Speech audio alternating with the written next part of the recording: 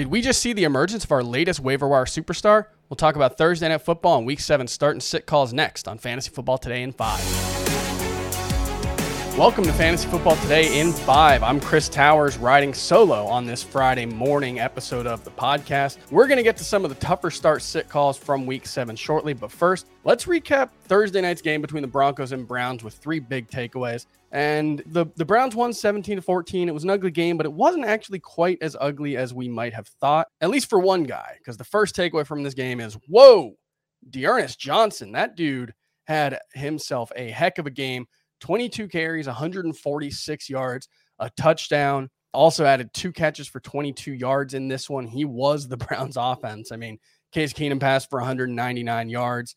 Nobody else had more than 13 rushing yards. And it seemed like D'Ernest Johnson, every time he touched the ball, he was picking up 7, 8, 12 yards every carry. His longest run was 20. He didn't exactly have breakaway speed, but he was consistently making plays, making multiple guys miss. You know, it's interesting to think about what this means moving forward, but I think at the very least, you know, he was the top waiver wire priority this week if you needed a running back. And what's interesting is what to do with him moving forward. You know, we know Kareem Hunt's going to be out in week 8 against the Steelers. Nick Chubb may be back. The Browns do have some extra time off between that game and this one.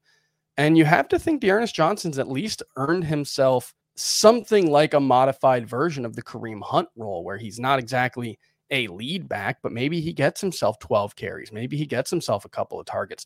Browns look like they have a decent playmaker here. I don't want to overreact to it, but I think if Chubb and Hunt are out, I think Johnson has to be viewed as a very good starting fantasy option.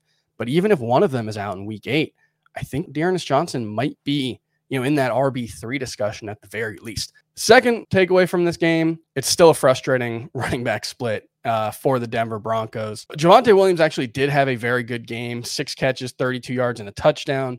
Only 20 rushing yards on 4 carries, however, so a lot of that was just 6 catches. And Melvin Gordon also found the end zone. They had very similar touchdown catches close to the goal line. And the problem is, I don't see any reason to think that this split's going away. I know we want to see Javonte Williams continue to get more and more opportunities, and I'm right there with everyone who wants to see it. But the Broncos just haven't shown that that's a priority for them. They like the split. They like having both of those guys out there. And as long as that's the case, I think you're looking at a couple of touchdown-dependent running back threes moving forward. Obviously, this week, more like high-end running back threes because of the Binado and the injury apocalypse and everything else that was happening. Third, it's worth noting Odell Beckham and Jarvis Landry were both banged up in this game. Again, Odell Beckham left with what looked like an aggravation of that left shoulder injury. He did return to the game, but he was out in and out.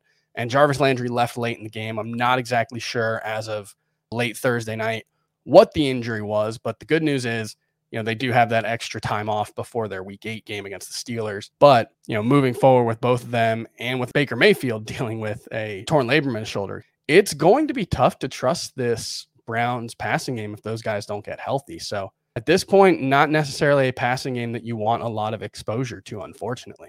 All right, now let's move on to some of those week 7 start-sit decisions. I picked 3 of the tougher start-sit calls from the NFC games, but if you want more, by all means, check out the full episode of Fantasy Football Today, where they'll be going through every game on the schedule Thursday and Friday, going through the start-sit calls. So first up is Miles Sanders against the Raiders. Now, I'm going to go ahead and say that's a start kind of because of the bye weeks and the injuries, but also the Eagles have not really been able to or willing to establish the run so far this season. But you got to think at some point they're going to do that. And with the schedule lightening up, the Raiders being not great against the run, this seems like a good opportunity for them to do it. I'm not necessarily expecting Miles Sanders to all of a sudden, you know, have a 20 carry game, but I do think if he was going to have a breakout game, this feels like a pretty good situation for it. So I'm going to start Miles Sanders in most leagues as a top 20 running back for me. Second up is Zach Ertz versus Houston. And I think most people probably don't view this one as a tough decision. I think most people are just going to slide Zach Ertz into their starting lineup and say, well, now that Dallas Goedert and Zach Ertz are on separate teams, you just start them both. I don't know if that's the case for Zach Ertz in Arizona.